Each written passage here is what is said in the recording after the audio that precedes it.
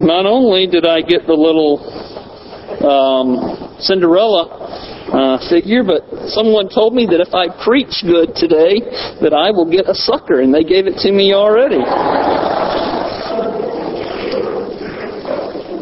If you will open your Bibles to Acts chapter 24.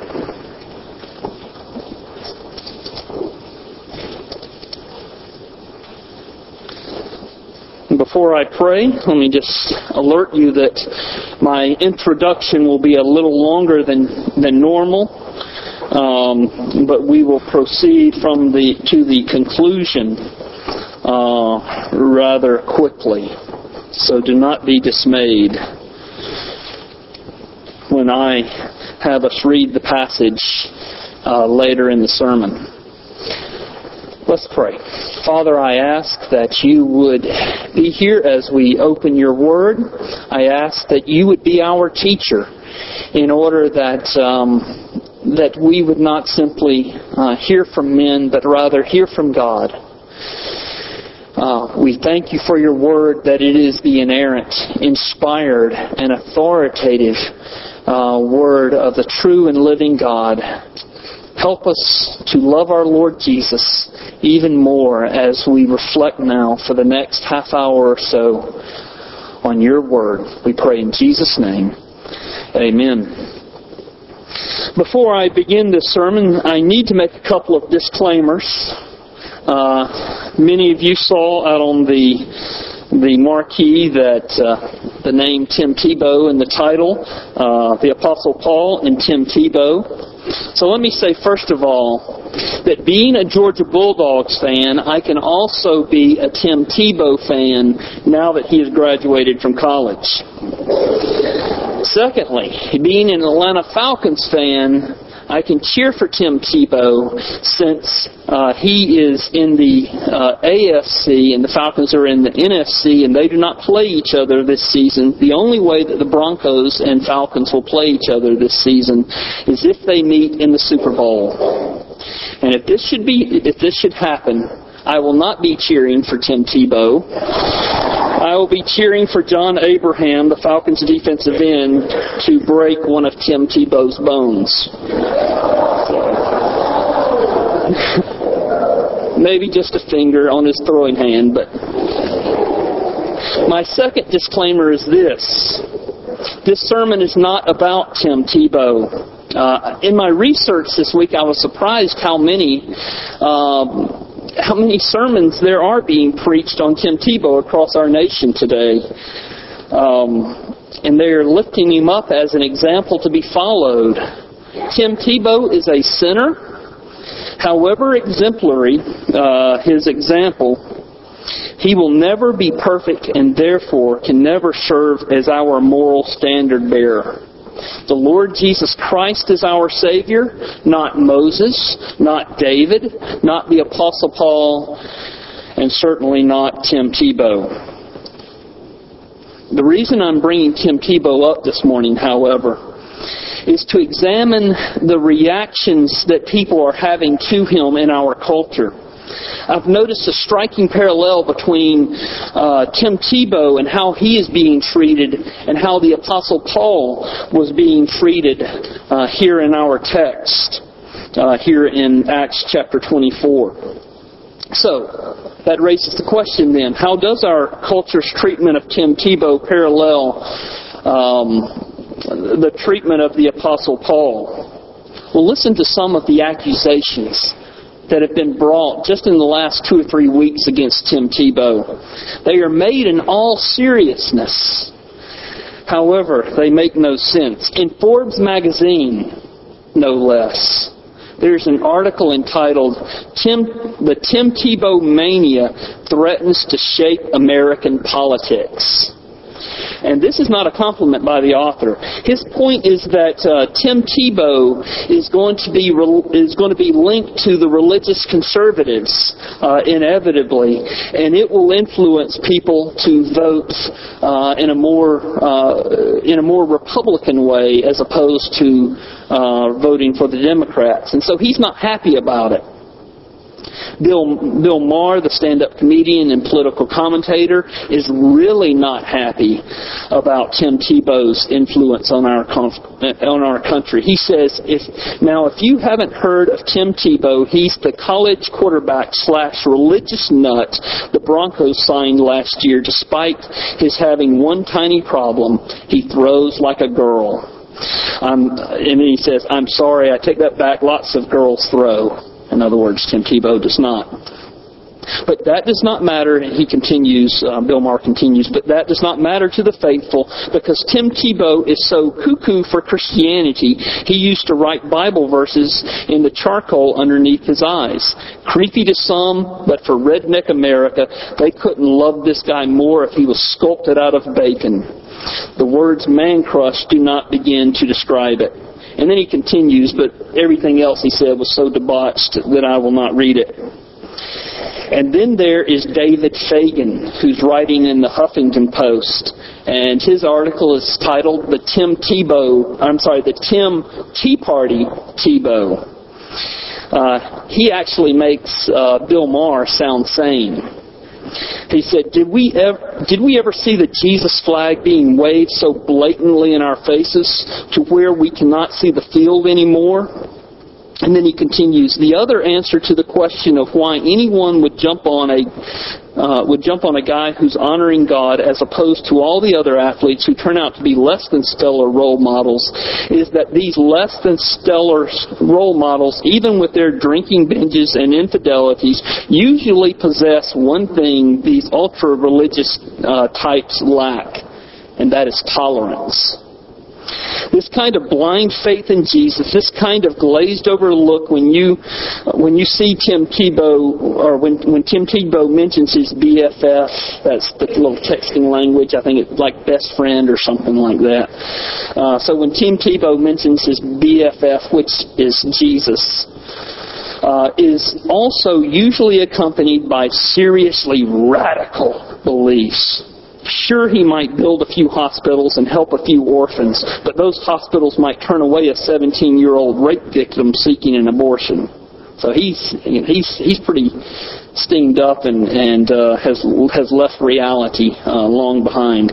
And then he continues, religion is a very personal thing. It does not belong in schools, in the workplace, or in professional sports. It would be best for everyone, including Tebow, if he simply left Jesus in the manger where he belongs. David Fagan is not the only person that is angry about Tim Tebow's charitable giving. I found an article that is angry that Tim Tebow spent his entire signing bonus in less than 24 hours. His signing bonus was $2.5 million. And they're angry. And they're calling him immature for spending it in less than a day. Of course, what he did was he gave away his signing bonus to charity because he said he could live off his salary. But the kicker, if you think all that is crazy, the kicker is an article by Joshua Hammerman entitled My Tebow Problem. Hammerman is scared that if Tebow continues to win games in the incredible fashion that he is winning them, that it will cause Christians to become emboldened. Well, what will that mean for America if Christians become emboldened? And if you read the article, you'll find that he's not joking when he says he is deathly afraid of what the Christians will do. He says if Tebow wins the Super Bowl against all odds, it will buoy his faithful as if he's the Savior. And emboldened faithful people can do insane things like burning mosques, bashing gays, and indiscriminately bashing immigrants. While America has become more inclusive since Jerry Falwell's first political forays, a Tebow triumph could set those efforts back considerably. Why all this irrational hatred for Tim Tebow?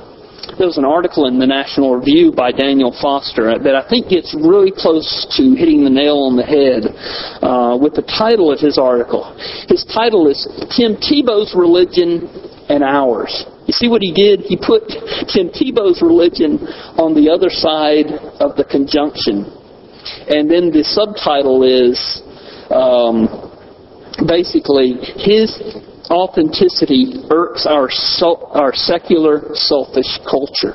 And so he's saying our religion, and what he means by American culture's religion tends to be secular and self-centered.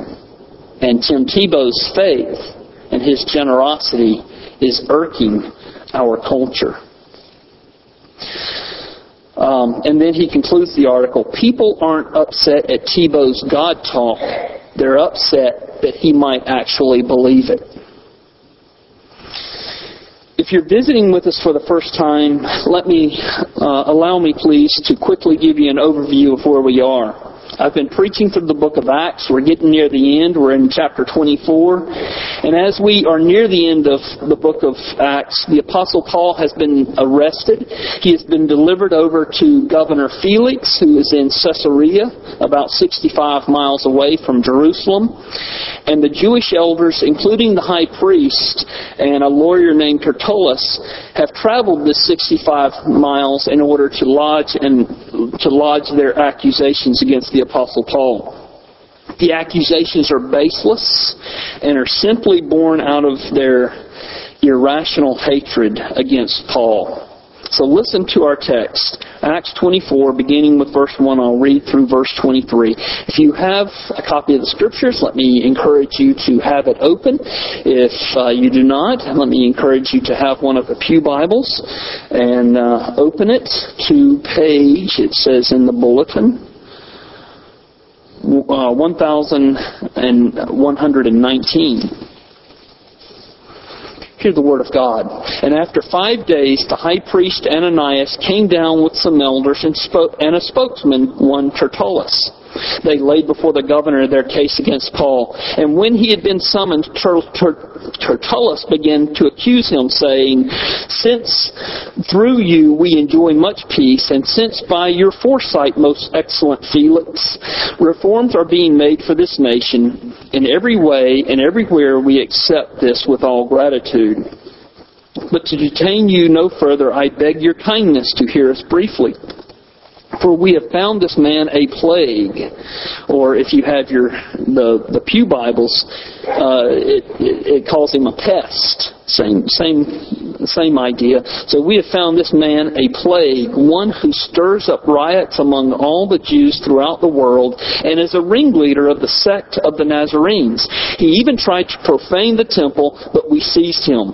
By examining him yourself, you will be able to find out from him about everything of which we accuse him. The Jews also joined in the charge, affirming that all these things were so.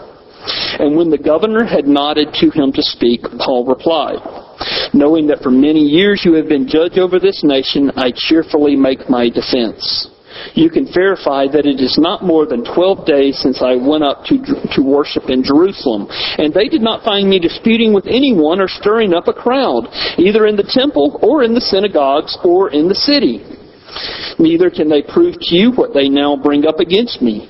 But this I confess to you, that according to the way which they call a sect, I worship the God of our fathers, believing everything laid down by the law and written in the prophets, having a hope in God, which these men themselves accept, that there will be a resurrection of both the just and the unjust. So I always take pains to have a clear conscience towards both God and man. Now, after several years, I came to bring alms to my nation and present offerings. While I was doing this, they found me purified in the temple without any crowd or tumult.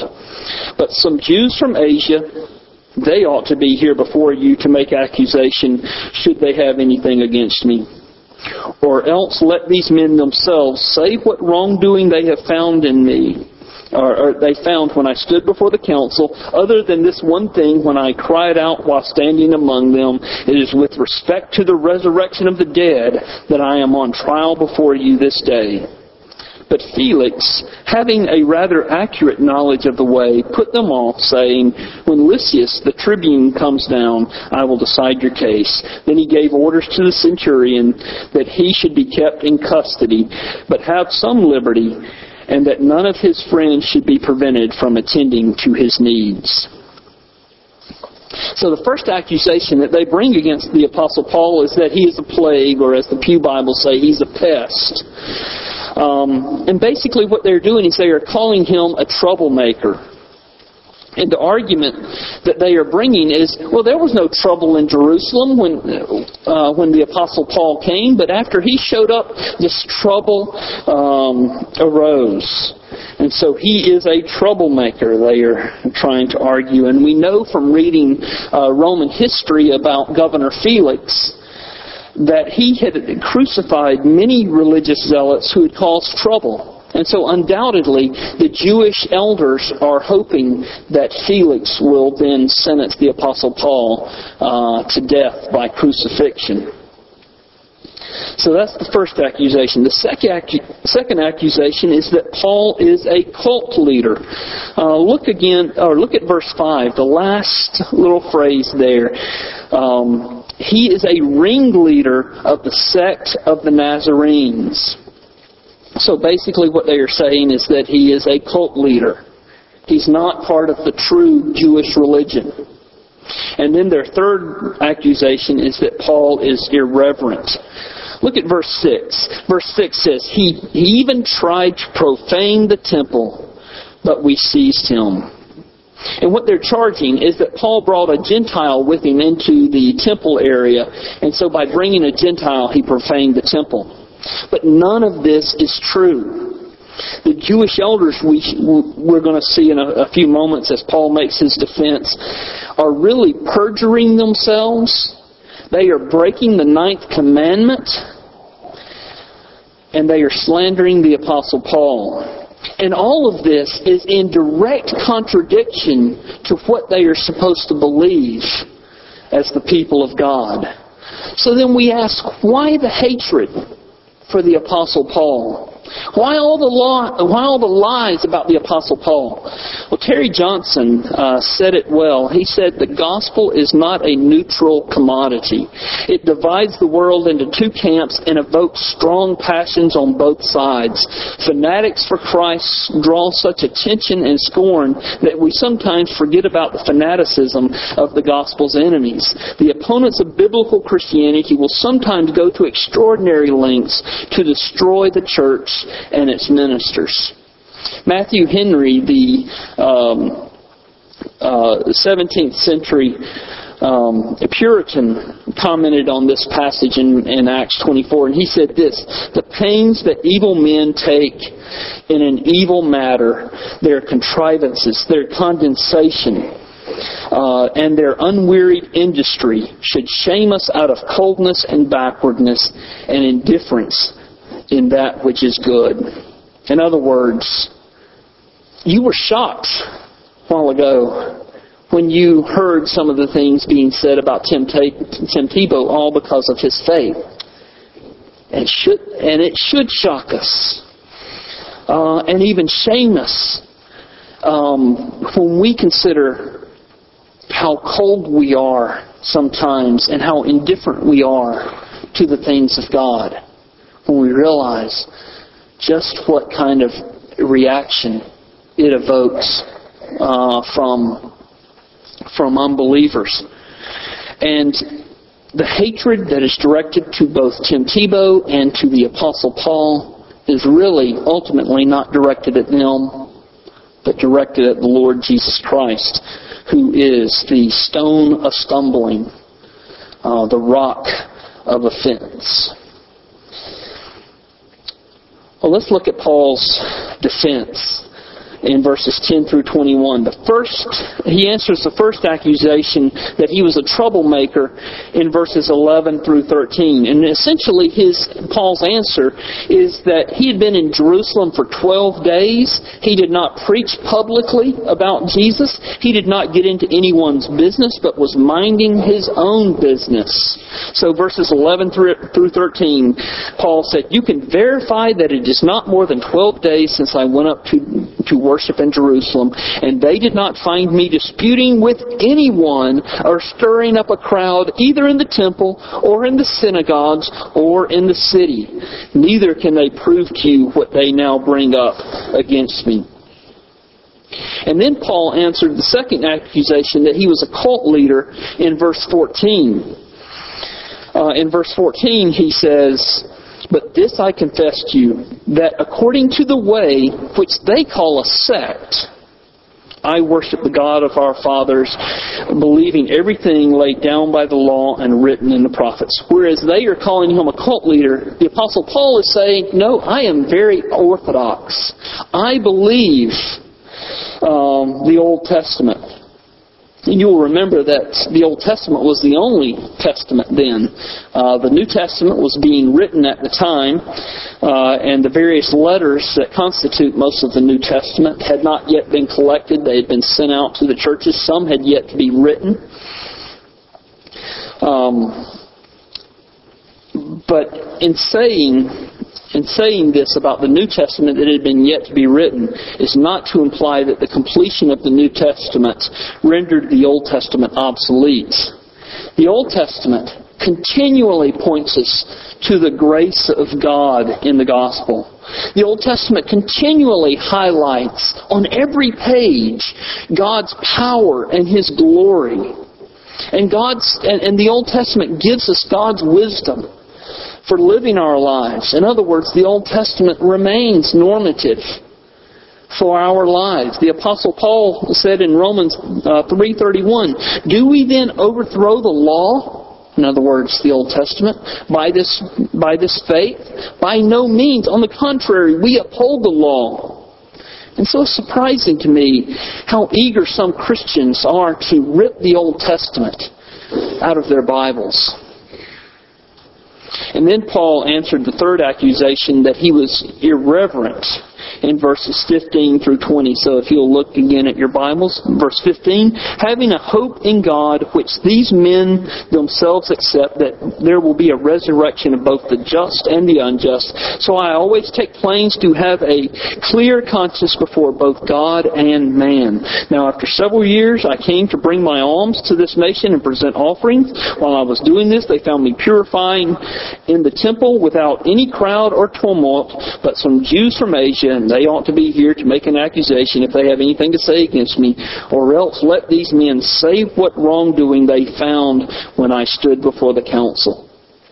And so basically what he's saying is that he is very devout in his worship. He said that no one saw him bring a Gentile into the temple because he never brought a Gentile into the temple. And then he said, "And I always take pains to have a clear conscience before God and men." Let me pause and ask you, do you always take pains to have a clear conscience before both God and men? That's very challenging. Because if the Holy Spirit has transformed your heart and has changed your desires, then it will affect how you relate and how you act towards both God and all people. Or do you live your lives basically in indifference to God, indifference to other people? Do you put yourself before other people? Can you, with a clear conscience, say that you take pains? Doesn't mean that you perfectly live with a clear conscience, that you perfectly honor God and love your neighbor as yourself all the time. But do you take pains to do that? That's a sign of a heart that has been changed and transformed by the grace of our Lord Jesus Christ. So why is he so set on being devout and reverent? Well, it comes down to this. He believes in the resurrection of the dead. Look again at verse 15. He says, "Having a hope in God, which these men themselves accept, that there will be a resurrection of both the just and the unjust." This is the real point of contention. When you boil everything down, the reason these people are so upset at the Apostle Paul is his hope in the resurrection. That is confirmed in verse 21, where he says, "He stood before the council, and he cried out while standing among them, 'It is with respect to the resurrection of the dead that I am on trial before you this day.'" What is so offensive about Paul's claim to believe in the resurrection of the dead? This is even further confusing when you realize that, as we learned last week, that the Pharisees, who made up a large portion of the elders who came to make their accusations, that they too believe in the resurrection of the dead.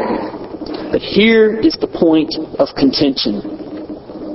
If there is a resurrection from the dead, there is also a judgment. Look again at verse 15. He believes in a resurrection. Who is going to be resurrected? Everybody is going to be resurrected. There will be a resurrection of both the just and the unjust. Everybody will be resurrected, and everybody will be standing on that great and awesome day when we are spread out before the judgment seat of Christ, and He, like a shepherd, separates the sheep from the goats, the righteous on His right, the unrighteous on His left. All humanity who have ever been born or whoever will be born in the future will be there. You will be there. I will be there. My family will be there. We will all together experience a sight of glory and of holiness unlike anything we can begin to imagine. Hebrews 9:27 says, "A man is destined to die once, and after that face judgment." 2 Corinthians 5:10 says that we must all appear before the judgment seat of Christ, that each one may receive what is due him for the things done in the body, whether good or bad. 2 Corinthians chapter 1 verses 8 and 9 says, "Jesus will punish those who do not know God and who do not obey the gospel of our Lord Jesus. They will be punished with everlasting destruction and shut out from the presence of the Lord and of the majesty of His power." I look forward to that day with anticipation and with joy. But I also tremble when I think of those who do not know the Lord Jesus and do not obey His gospel. Because the Scripture says they will be punished with an everlasting destruction, shut out from the presence of the Lord and from the majesty of His power. This is why I believe people in our secular, our selfish culture are so angry at Tim Tebow. As Daniel Foster put it, people aren't upset at Tim Tebow's God talk. They are upset that he might actually believe it. And I would add that they know deep down in their hearts that this is true. They know that there is a God. They know that there will be a resurrection. And they know that there will be a judgment. And they don't like it. So the question for us is, which hand will you be on that great and glorious day when we stand before the Lord Jesus Christ as He is seated on His throne of judgment? Will you be on His right hand or on His left hand? Will you hear Him welcome you into eternal life? Or will He send you away into eternal punishment? Now here's the bad news. None of us in this room deserve to be on His right hand. All humanity is born on Jesus' left hand. And we all know instinctively that we are never going to be righteous enough in this life, no matter how many good things we do, to move ourselves from His left hand to His right hand. So how can we move from the left hand to the right hand? Well, this is what's so glorious. Jesus Christ, the judge who is seated on His judgment seat, knew that we could never, ever earn a righteous standing So He is the judge, took off His black robe, and He put on the cloak of humanity. He became a human being as we are human beings in order that He might die for human beings. He came and lived a perfect life that we could never live. He came and died a perfect death as a substitute for sinners. He satisfied the Father's justice fully, completely, and forever. So those who are on His right are those who have fled to Him, who have entrusted themselves to Him, and who obey His gospel. And when they do that, the Lord Jesus Christ clothes them with new desires, with a new lifestyle, and a new righteousness that covers them from head to toe. Have you fled to Him as we pray together? Almighty God, I pray that every person under the sound of my voice will be on Jesus' right hand in glory. Father, I take great hope that every person that you have brought here this morning, that you have brought here with the purpose of drawing to yourself if they do not know you.